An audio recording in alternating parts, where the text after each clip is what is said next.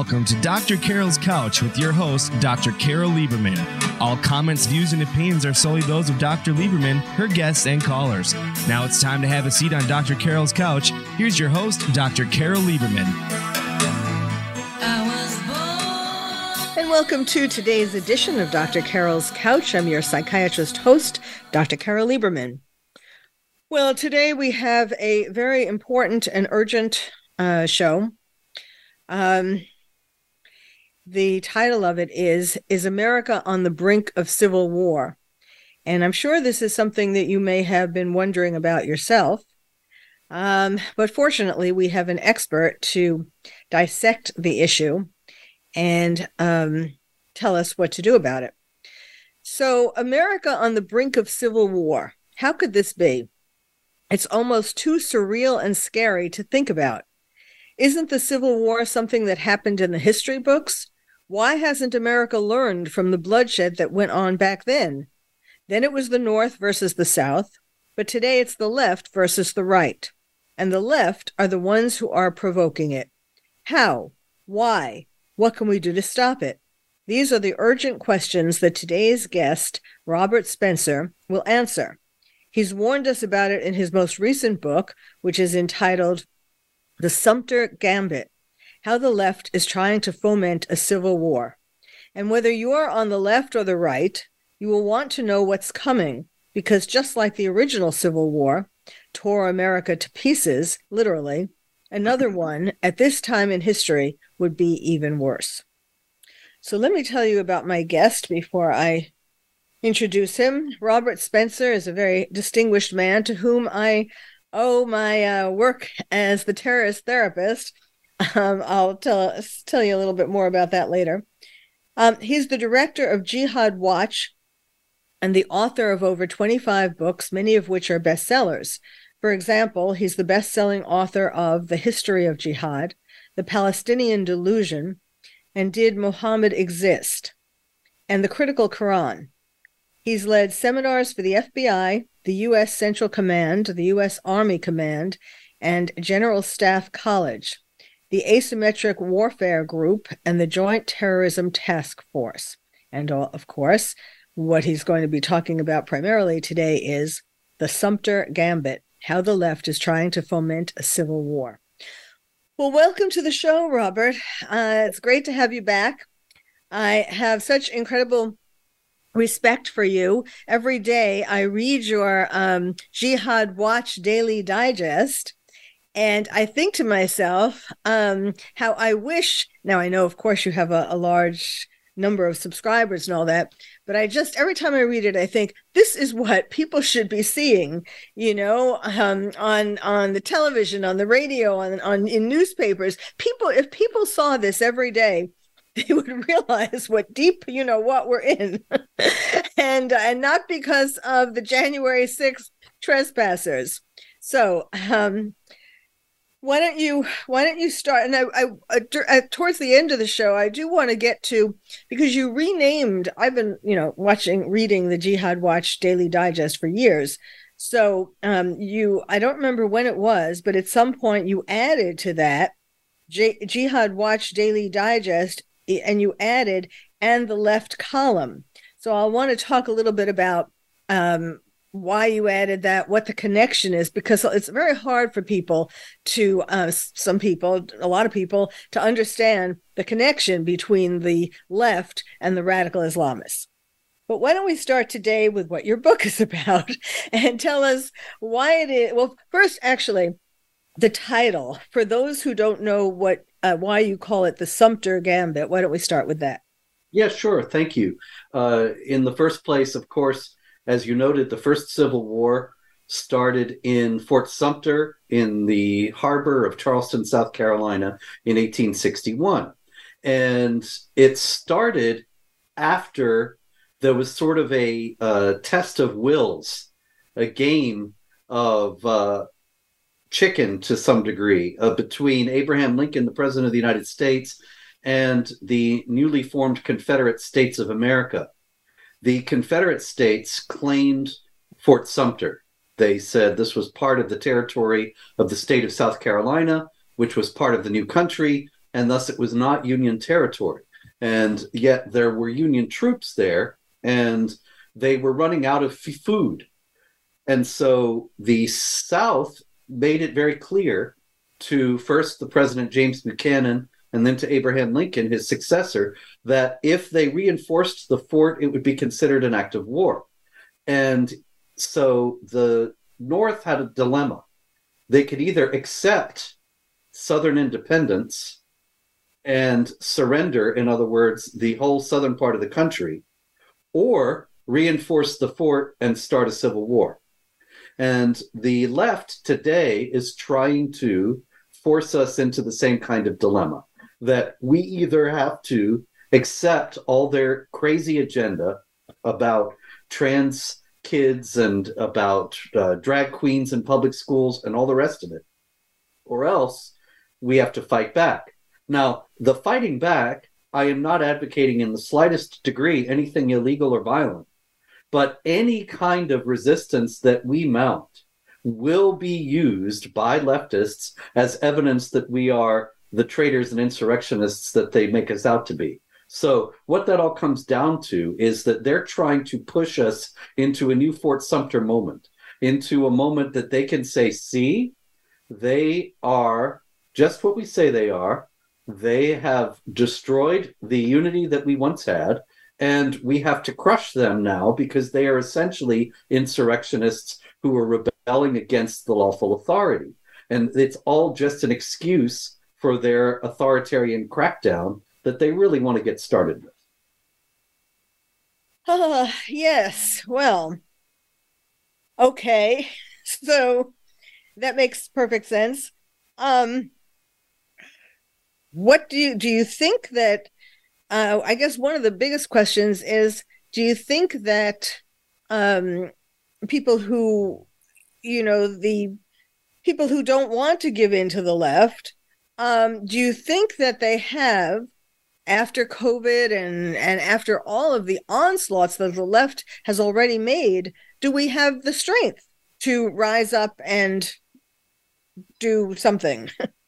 Well, I certainly do think so. Yeah, that we people always have, I'm sure you've seen many examples of it as a psychologist, that the people have reservoirs of strength that they often are not even aware of themselves. Right. And I believe that very strongly about the strength of the American Republic, that there are people who understand how threatened it is, and even many who don't understand how threatened it is at this point, who will be energized to act in a positive way, here again, legally and nonviolently, in order to save it, once they recognize just how deeply it's threatened. And that's one of the reasons why I wrote the book, to show the unity behind all the various different initiatives of the left. People don't usually understand that the drag queens and all that business is all part of the same initiative as their bogus insurrection narrative.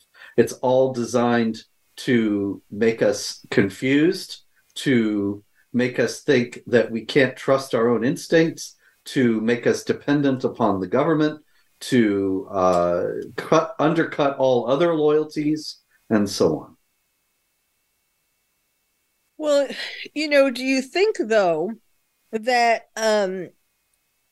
it's all well and good to have some plans, and I'm going to want you to talk about some of the things that you're recommending and so on, but what happens if we, go at this in these kinds of logical ways, forceful ways, but not force, like you were saying, no violence and so on. But what happens if the left comes back? We saw in the summer of 2020 the so-called peaceful protests of Black Lives Matter. What happens if, with whatever we do, nicely and in a civil way, that they come back with these kinds of protests and looting and so on? They will. And we have to keep coming. And eventually, if we do keep coming and persist, they're not going to be able to continue to stand up. But they're counting on that violent intimidation. They're counting on being able to bully us into submission. So we have to refuse to be bullied. And that will take courage. That will be difficult because it will entail some sacrifice on the behalf of people who end up sometimes quite accidentally on the front line. I'll give you a very, very specific example. You had the critical race theory, which is just a recipe for racial hatred and divisiveness, being pushed even at the lowest levels in American public schools. And you also had the drag queens coming in and doing these suggestive and sexualized performances in front of the youngest children at places like public libraries and so on. And so a group of parents began, and this was actually not one group, but many groups of parents began to protest all over the country at school board meetings. These were peaceful, nonviolent protests within the bounds of the Constitution and the right to assemble and so on. And all of them were designed to resist the agenda that the left is pushing upon our schools and other public institutions. In response, the politicized and weaponized, desperately corrupt FBI actually started in terrorism investigations against these parents for daring to go so far as to protest at these school board meetings. Now, this is where it really becomes important to keep appearing there. And this is what I unfortunately have not heard, and I hope that this will turn around. But after we heard that the Biden administration, or really the regime, was putting parents under terrorism investigations for protesting at school board meetings, we stopped hearing about school board protests. That's just the opposite of what we should have done. There should have been all the more school board protests, and so many school board protests that they couldn't possibly keep up terrorism investigations against everybody who's out there. It's the same thing, actually. You know, I've been dealing with Islamic Jihad for many years, and the Islamic Jihadis still get all riled up if you draw Muhammad and depict Muhammad in human form, even though he's supposedly just a human being. And they go on murderous rages and kill innocent people if you draw Muhammad. So there was a cartoonist a few years back in 2015 or 14 who said, we'll have, I'm calling an Everybody Draw Muhammad Day. Yeah. Everyone does it. They can't kill everyone in the whole world. And where was this? Was this in France? No, this was in the United States. This was online, really. It was an online thing. And it's another tragic story because of the fact that people did not stand up. But I'm hoping that this will turn around. And I have endless hope ultimately in the decency and the courage of the people. But this was a cartoonist, Molly Norris, in Seattle. And she drew this thing. It was whimsical, really. She didn't really intend to start a movement or become some kind of critic of Islam. But she just drew this little thing, Everybody Draw Muhammad Day, and reasoning quite soundly that they couldn't kill everyone. And if we stood up to them, then the violent intimidation and bullying would stop. Yes. And she was threatened and went into hiding. She's never been heard from again. Really? She changed her identity because the threats were so severe, and the FBI advised her just to disappear. And that's just the opposite here again of what should have happened. Everybody should have drawn Muhammad, or at least enough people. If there's hundreds of thousands of Salman Rushdies, they're not going to be able to kill them all. Right. And here, this is the kind of peaceful, nonviolent movement that I'm convinced would prevail if we had the people who were courageous enough to stand up. The problem with standing up is that if you stand up, you might be one of the first to get struck down. Mm-hmm. Well, you know, life has never been a guarantee. Comfort and ease have never been guaranteed. And there have to be some people willing to step out in courage, or all is lost. Yes, I totally agree. You know, you're making me think of my terrorism books when I mean, sometimes I haven't had any threats, but that I know of, but there might be a fatwa out on me that I don't know about. But in any case, yes, and you, of course, you know, for all your years of work doing book upon book and speech upon speech and everything else, you know, with with the Civil War, and I'm not great in my Civil War history, but with the Civil War, I'm wondering how long it took for the South to get to the point of making that threat that if you reinforce the fort, that, you know, this will be an act of war, as compared to how long it's been that the left has been beginning the threats, you know, building up to make this the parallel kind of threat, as you were describing it, in regard to a new civil war. That's an interesting question, actually. It was really building right from the beginning. Thomas Jefferson, when he wrote the first draft of the Declaration of Independence in 1776, which is, 85 years before the Civil War started, you have an anti-slavery section that the others decided was best to take out. There were many of the founding fathers who were against slavery, but they also thought that it was important to stand together against the British, and so they weren't going to push the South on that point. When the Constitution was framed and implemented in 1788 or 89, there was a clause in there that there would be no more slaves brought into the United States. I believe it was after 1808, if I recall correctly. And there was a rough balance between the electoral power of the states in the North that were against slavery and the states in the South that were in favor of it. The problem began really with the expansion of the United States. When Thomas Jefferson bought the Louisiana from Napoleon in 1803, it wasn't actually Louisiana the way we think of it as the state of Louisiana, but a massive territory from which many, many of the modern states of the United States were taken. And there was a big argument over whether slavery would be legal there or not.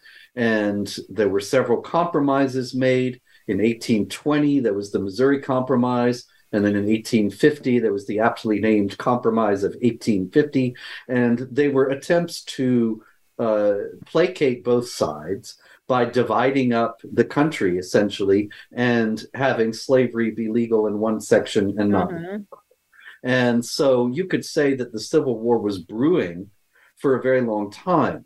And actually, the pretext for the beginning of the Civil War, before the actual firing on Fort Sumter, was the election of Abraham Lincoln as president of the United States, because Lincoln was a member of the Republican Party, which had been founded just a few years before that in order to oppose slavery and with the avowed purpose of ultimately outlawing slavery. But Lincoln was not saying, if I become president, I'm going to outlaw slavery. He couldn't say that because of what was in the Constitution. But he did want to outlaw the spread of slavery in the new territories. And the South was desperately threatened by that and thought that ultimately they would be overwhelmed in terms of political power, and that the delicate balance that had been maintained all that time, half slave and half free, in the House of Representatives and the Senate would be upset. And so they thought that it was an intolerable situation, and the war started. So the point really in telling you all that is just to say it was a long time coming, the Civil War. And there were many things that happened that were signposts along the way. And it's the same thing here now. The conflict is likely coming. I hope we can avoid it.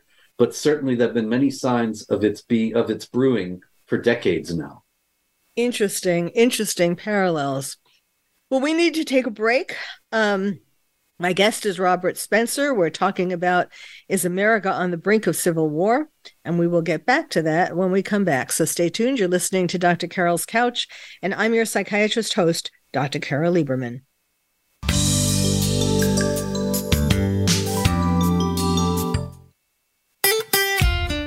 Follow Voice America at facebook.com/Voice America for juicy updates from your favorite radio shows and podcasts. Are you having difficulty coping with these troubled times? Do you want help? then contact Dr. Carol Lieberman today at www.drcarol.com. Dr. Carol is a certified psychiatrist who not only has won an Emmy, but is a regular on top television shows like Oprah Winfrey and Larry King. She's here to help you through books, CDs, and helplines. Having trouble relaxing? Check out her relaxation CD. Has the fear of terrorism crippled your life? Call the terrorism hotline. And if you're having trouble with relationships, check out her book, Bad Boys. Dr. Carol wants to help you today, so contact her at www.drcarol.com or for immediate help at 1-900-860-COPE. Get help making sense of these troubled times. www.drcarol.com. The latest business information is made simple with the Voice America Business Network. The professionals in the business world bring you live talk radio shows featuring an array of business topics, strategies for building wealth, sales and marketing, stock trading, investing, and business technology. Voice America Business hosts are professionals in their fields and bring to the airwaves weekly business discussions that offer up-to-date information, advice, and education. The Voice America Business Network, the bottom line in business talk.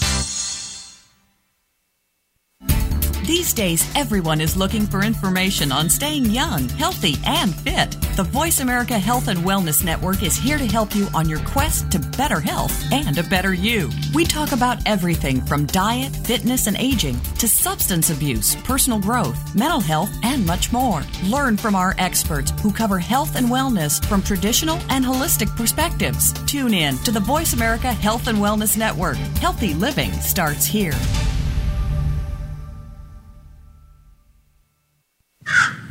A little birdie told me Voice America is on Twitter. Follow us at Voice America TRN. Welcome back to Dr. Carol's Couch. If you have a question or comment for Dr. Carol, dial toll free at 1-866-472-5788. Now back to the show. Here's Dr. Carol Lieberman. And welcome back to Dr. Carol's Couch. I'm your psychiatrist host, Dr. Carol Lieberman. We're talking today about, is America on the brink of civil war? And the answer is yes. And my guest, Robert Spencer, is telling us all about it. There's so much to talk about. Of course, his book is called The Sumter Gambit, How the Left is Trying to Foment a Civil War. And you just heard the explanation for that title. Also, I love his dedication of the book. It's dedicated to every sane American who wonders what happened. And that's kind of, that certainly describes me, because as I was talking during the break, it just seems like some of these changes that you've begun to mention, and, you know, the things like CRT and the statue toppling and the looting and all of these things that the left is doing, the election cheating and so on and so forth. It seems like these things just kind of popped up in the last, let's say, 3 years. And of course that didn't happen because it took time, like, for example, for teachers to get people to become teachers and get into the schools where they're teaching all of these kinds of things, teaching kids to be trans, convincing them to become trans and all of that. And we saw what happened with the young woman who became trans in Nashville. Obviously, that didn't go too well. And so it took time for this force, this amount of people, this negative force to build up. How is it that we didn't see it? How did this happen? How is this happening insidiously for all these years? And now we're like waking up to it. Well, I think that it's clear that what's going on nowadays is orchestrated, that some person or group is behind it. And I don't want to speculate as to who that might be because I don't know. And I'm not going to get involved in some crazy conspiracy theory or accuse someone falsely. But I think that it's obvious just from the nature of the case, as you noted, that all these things are just happening all at once, that somebody is calling the shots and saying, now it's time that we all go out and topple statues, or now it's time that we'll unleash all the drag queens in every public school all over the place. It's not just one here and one there, but suddenly drag queens are the flavor of the moment, and everybody's got to have them around. I mean, I don't even know people who paid attention to drag queens. Right. Where did this come from? And I think it's very clear somebody decided this was going to be the next step.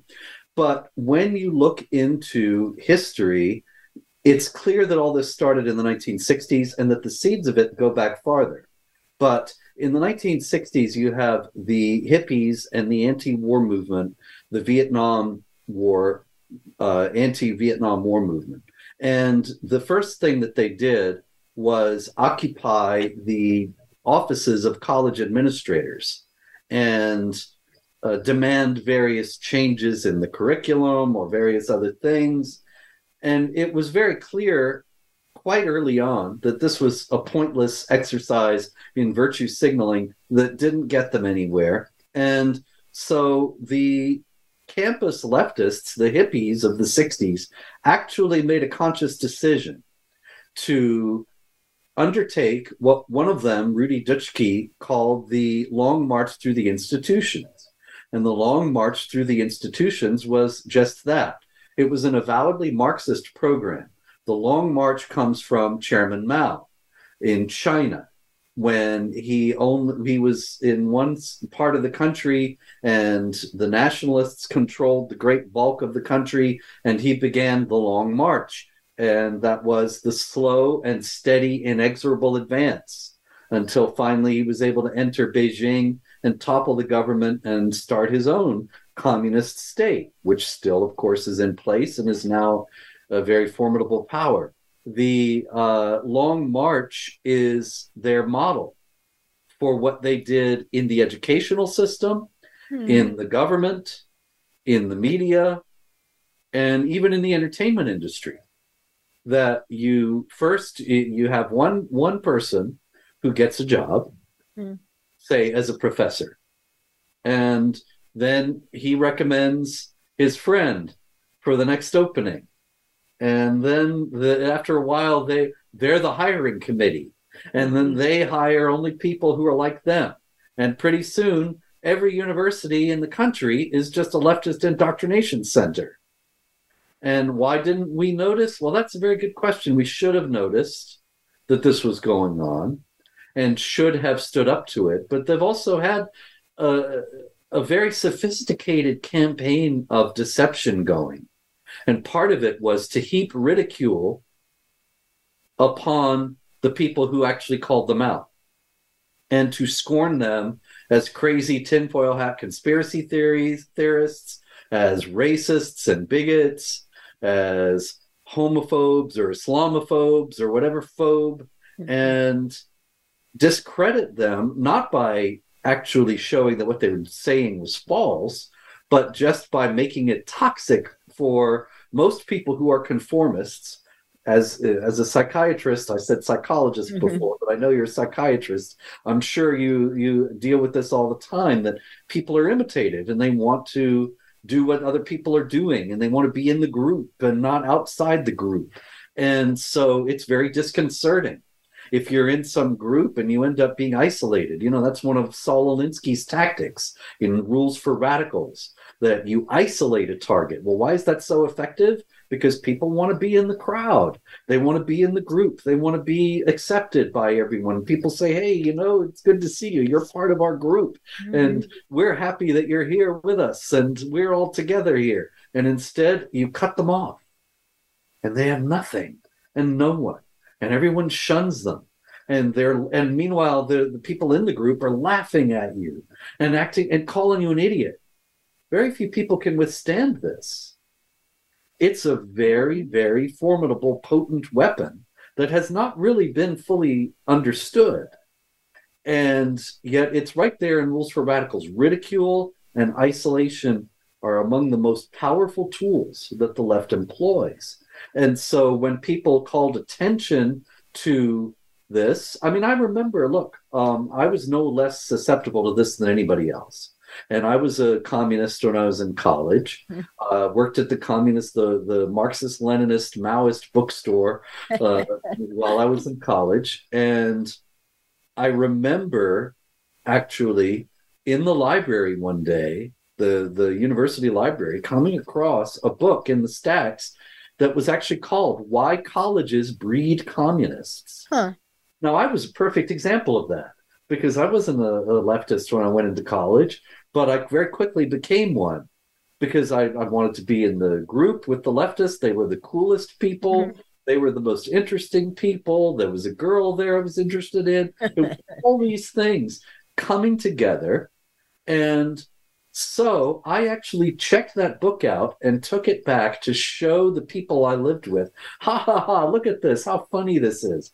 And yet I didn't even realize, I had no self-awareness or sense of irony and had no idea that I was actually an example of what that book was talking about. Oh, wow.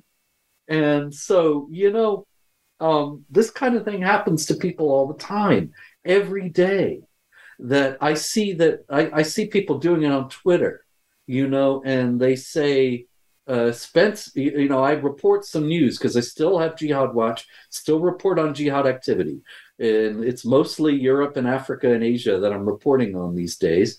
And quite often I hear from people who say, Spencer, he's a racist, bigot, Islamophobe. Mm-hmm. And then somebody else will say, well, it doesn't matter what the source is, it's the news. And then they just keep on saying, you're dealing with unreliable sources. Well, actually, I'm very careful and scrupulous in what I report, and it is accurate.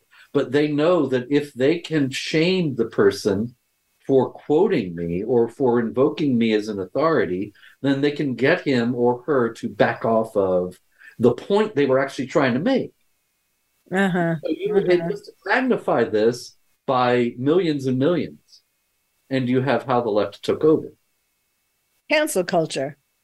Yeah, sure. Cancel culture is a very good example, and the dry run was done on us, the people who were called Islamophobes after 9/11, and saying that Islam was not a religion of peace was the first thing that got the left to say you were evil. And you search for my name or other people's names on Google, and the first thing that comes up is the Southern Poverty Law Center with its hit piece on us. And then conservatives, because they are not very courageous and not very insightful, see that the left has demonized somebody, and instead of standing up for them, they say, well, this is not worth the trouble. I'm going to go with somebody who's safer. So they end up getting you to back off of controversial issues. Now, I'm talking about this in the context of Islam and jihad because that's been my own experience. But you can find this in every field. And when it comes to politics, the same thing has been done to Trump supporters. That Trump is this egomaniacal. Well, he may well be that, but this insurrectionist, this maniac who is out of control and wants to destroy the Constitution and rule as a dictator. And how could you support that?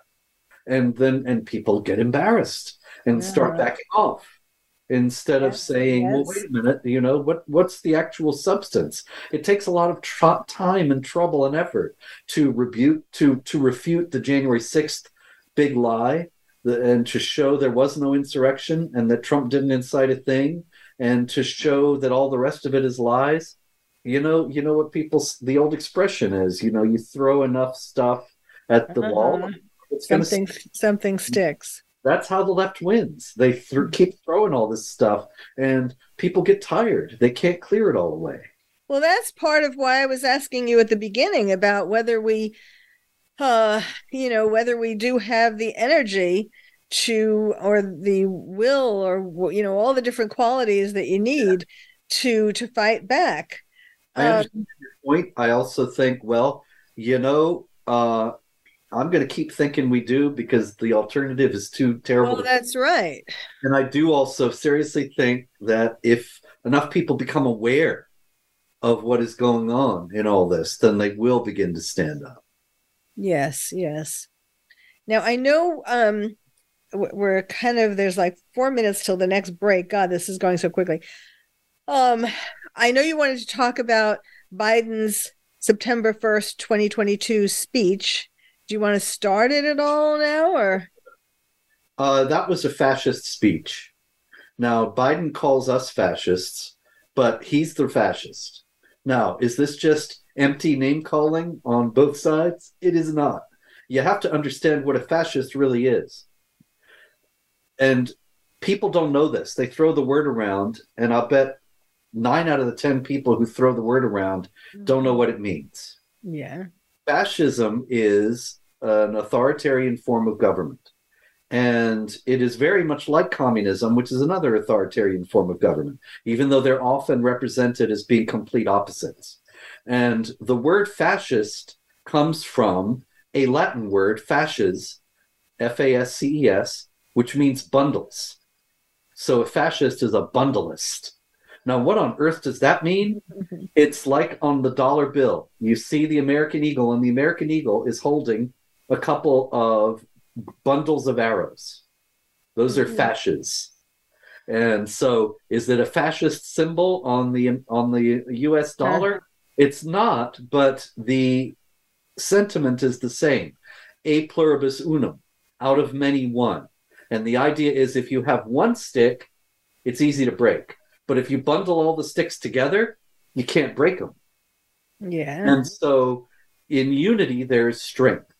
Now, what does this have to do with fascism? It's like this. Communism seizes all the means of production, and everybody works for the government because the government's the only thing that owns anything.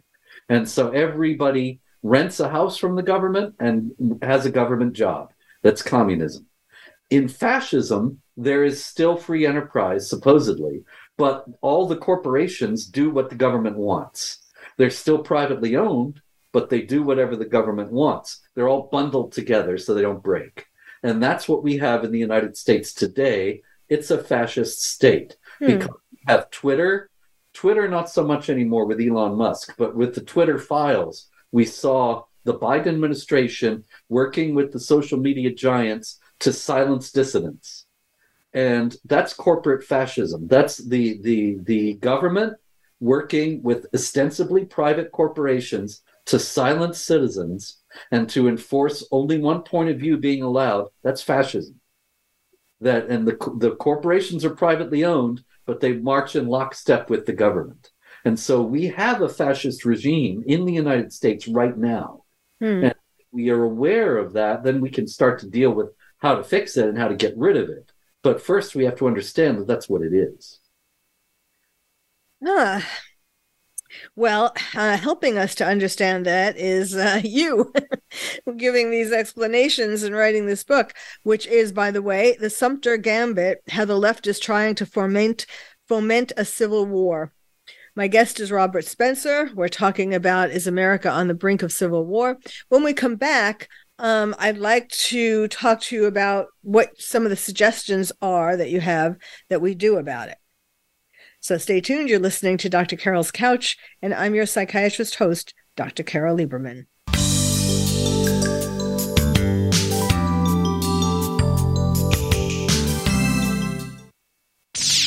The Internet's #1 talk station. #1 talk station. VoiceAmerica.com.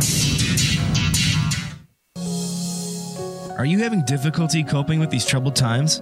Do you want help?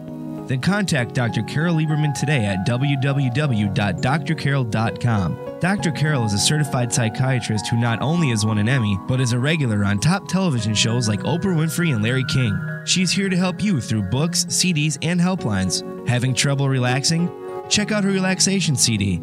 Has the fear of terrorism crippled your life? Call the terrorism hotline. And if you're having trouble with relationships, check out her book, Bad Boys. Dr. Carol wants to help you today, so contact her at www.drcarol.com or for immediate help at 1-900-860-COPE. Get help making sense of these troubled times. www.drcarol.com. Tune into the Voice America Variety channel on the Voice America Talk Radio Network. Voice America Variety broadcasts a diverse array of topics reaching a global community. Our experts come from all walks of life, and the topics they discuss are everything from current events, arts and entertainment, leadership, parenting, relationships, self-improvement, career advice, and a variety of other topics. Check us out today. You're sure to find something of interest. Voice America Variety. Talk on today's hot topics. We're with you wherever Alexa and Google are, at home, in the car, on your smart TV, and your connected devices. Hey, Alexa. Hey, Google, play my favorite Voice America podcast on TuneIn. It's just that easy. But make sure you actually mention the name of the podcast show to make it work. Streaming live, the leader in Internet talk radio, voiceamerica.com. Welcome back to Dr. Carol's Couch. If you have a question or comment for Dr. Carol, dial toll free at 1-866-472-5788. Now back to the show. Here's Dr. Carol Lieberman. And welcome back to Dr. Carol's Couch. I want to get right back into this with my guest, Robert Spencer. We're talking about Is America on the Brink of Civil War? And his book is Sumter Gambit, How the Left is Trying to Foment a Civil War. So I know you want to continue with Biden's speech and how this was sort of an announcement, I guess, you're going to how we are a fascist state. Yeah, Biden in that speech said Donald Trump and the MAGA Republicans represent a threat to the very foundations of the republic. Now, there has never been an American president before in the history of the United States who ever said that his principal opponent and the primary political group that was opposed to him was a threat to the republic itself. This is a first. You might be able to find Abraham Lincoln saying that about Jefferson Davis and the Confederates, but not one American president saying that about the American candidate who is likely going to oppose him.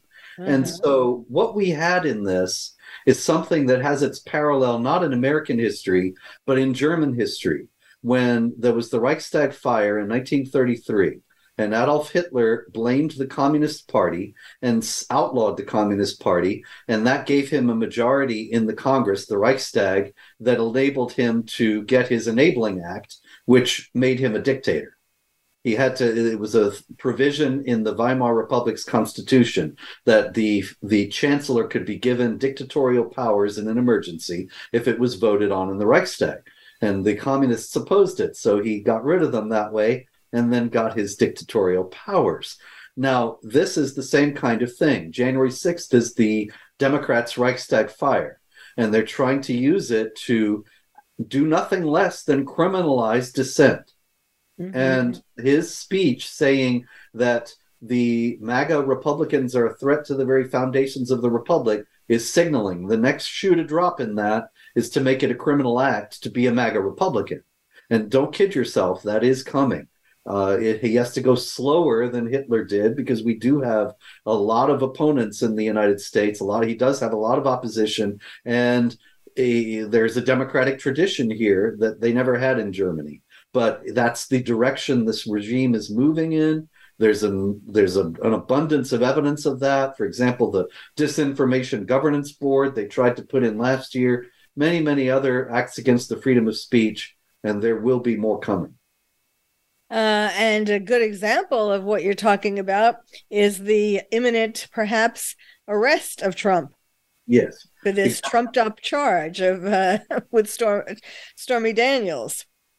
Yeah, it's in banana republics, as many people have pointed out, that the president arrests his leading opponent.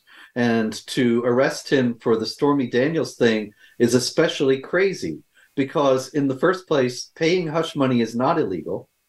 In the second place, she even denies that they had any affair in a 2018 letter, although she seems to have gone back on that now. That's really neither here nor there. I mean, who cares really if he did or not?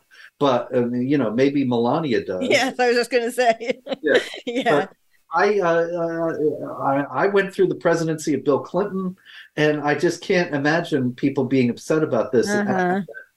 And the idea that it's a criminal offense is very, very dubious. It's a misdemeanor at best that the Manhattan prosecutor is trying to make into a felony with a novel interpretation of the law.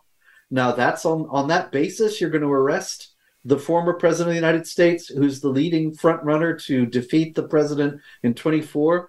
It's clearly politically motivated, and it would be tremendous damage to America as a free society if it happens. And leftists should understand this if they actually did have any concern to preserve America as a free society, but they don't. So why don't you tell us some of the things that you recommend for how we can fight back against this? We have to fight back in every possible way we can on the smallest possible levels, wherever we are. And so that means that if your kid is in school and the school does something, you have to stand up and be the one who makes a fuss about it, and understand that nobody is going to do this for us. We can't, this is not the kind of war where we can think, well, our army will beat their army. We're the army. And so we have to be ready to become activists in whatever context that may present itself in our own particular situations, but not be cowed or intimidated or frightened into just acquiescing and accepting it, as all too often we have, as we discussed early in the hour. Well, you know, one of the things that's a positive, of course, is the fact that since we have the Republicans have taken the House and we have a strong leader there, you know, there is some positive movement. And I think when people see that, it gives everybody hope. Like, oh, look, you know, we're not the downtrodden. Look, we can do all these things. We can start reversing things. Yes. So now I do want to get into what I mentioned at the beginning about the Jihad Watch Daily Digest becoming and the Left column. Tell people about, well, first of all, and there was a story. The original cancel culture happened when you spoke truth about radical Islam. So why did you add? What is the connection between jihad or radical Islam and the left? There are a lot of connections. One is they do have an alliance, and they have an alliance because they see the world the same way. They're both authoritarians. They both hate dissent. They both want to crush it violently. And so they're sort of blood brothers in this regard. They see the existence of other points of view as an affront, not as a possibility for diversity or something of that kind that the left claims to admire. Islam lends itself to authoritarianism. There have always been authoritarian regimes in Islamic countries, with the notable and sole exception of Turkey. But Turkey became a republic only when it actually rejected political Islam, not when it was following the tenets of Islam. And so Muhammad, the prophet of Islam, is supposed to have said, "Obey your ruler even if he is an Ethiopian with a head like a raisin." A lot of people quote that because it's such a racist statement, and I understand that. That's a perfectly reasonable point to make from it.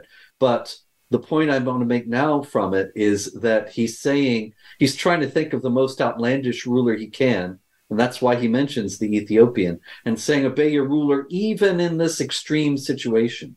And so Islam lends itself to authoritarianism on that basis. And this is why the left, which is fundamentally authoritarian and wants to destroy the freedoms that we enjoy in the United States, is completely happy with Islam and happy to see Islam spread. They know they can't stamp out religion. The Marxist regimes tried to do that before and failed. And so they're happy to promote one of the religions, the one that allows for authoritarian docility. And so in terms of Jihad Watch, I was seeing that aspect of the encroachment upon our freedoms was a much more urgent problem in America today than the jihad. There are still jihadis in the United States, and they're still acting, and we report on them when they are found out or perpetrate something. But they're not the primary threat that we face right now to our freedoms. The primary threat that we face right now to our freedoms comes from the left. And so I thought I would broaden out the focus of Jihad Watch just a bit to show the connection between the left and Islam and how our freedoms are indeed being so severely threatened by the left today. You know, it's done relatively subtly. I mean, this connection between the two groups, who both have the aim to destroy America, they kind of are keeping it on the down low, because I think people would be shocked. Like, your average Democrat, for example, not that all Democrats are extreme leftists, but people don't connect. Don't think of themselves. Democrats don't think of themselves as connected in any way with radical Islamists or jihadists. And yet that is a very dangerous kind of connection. It's more, the two of them together are more dangerous, obviously, than either one alone. And that's why I wanted you to make to bring that out. May not think of themselves as connected to radical Islamists or jihadists, but actually, if you ask the average leftist, do you support Ilhan Omar and Rashida Tlaib, they'd say, oh, yeah, sure, of course.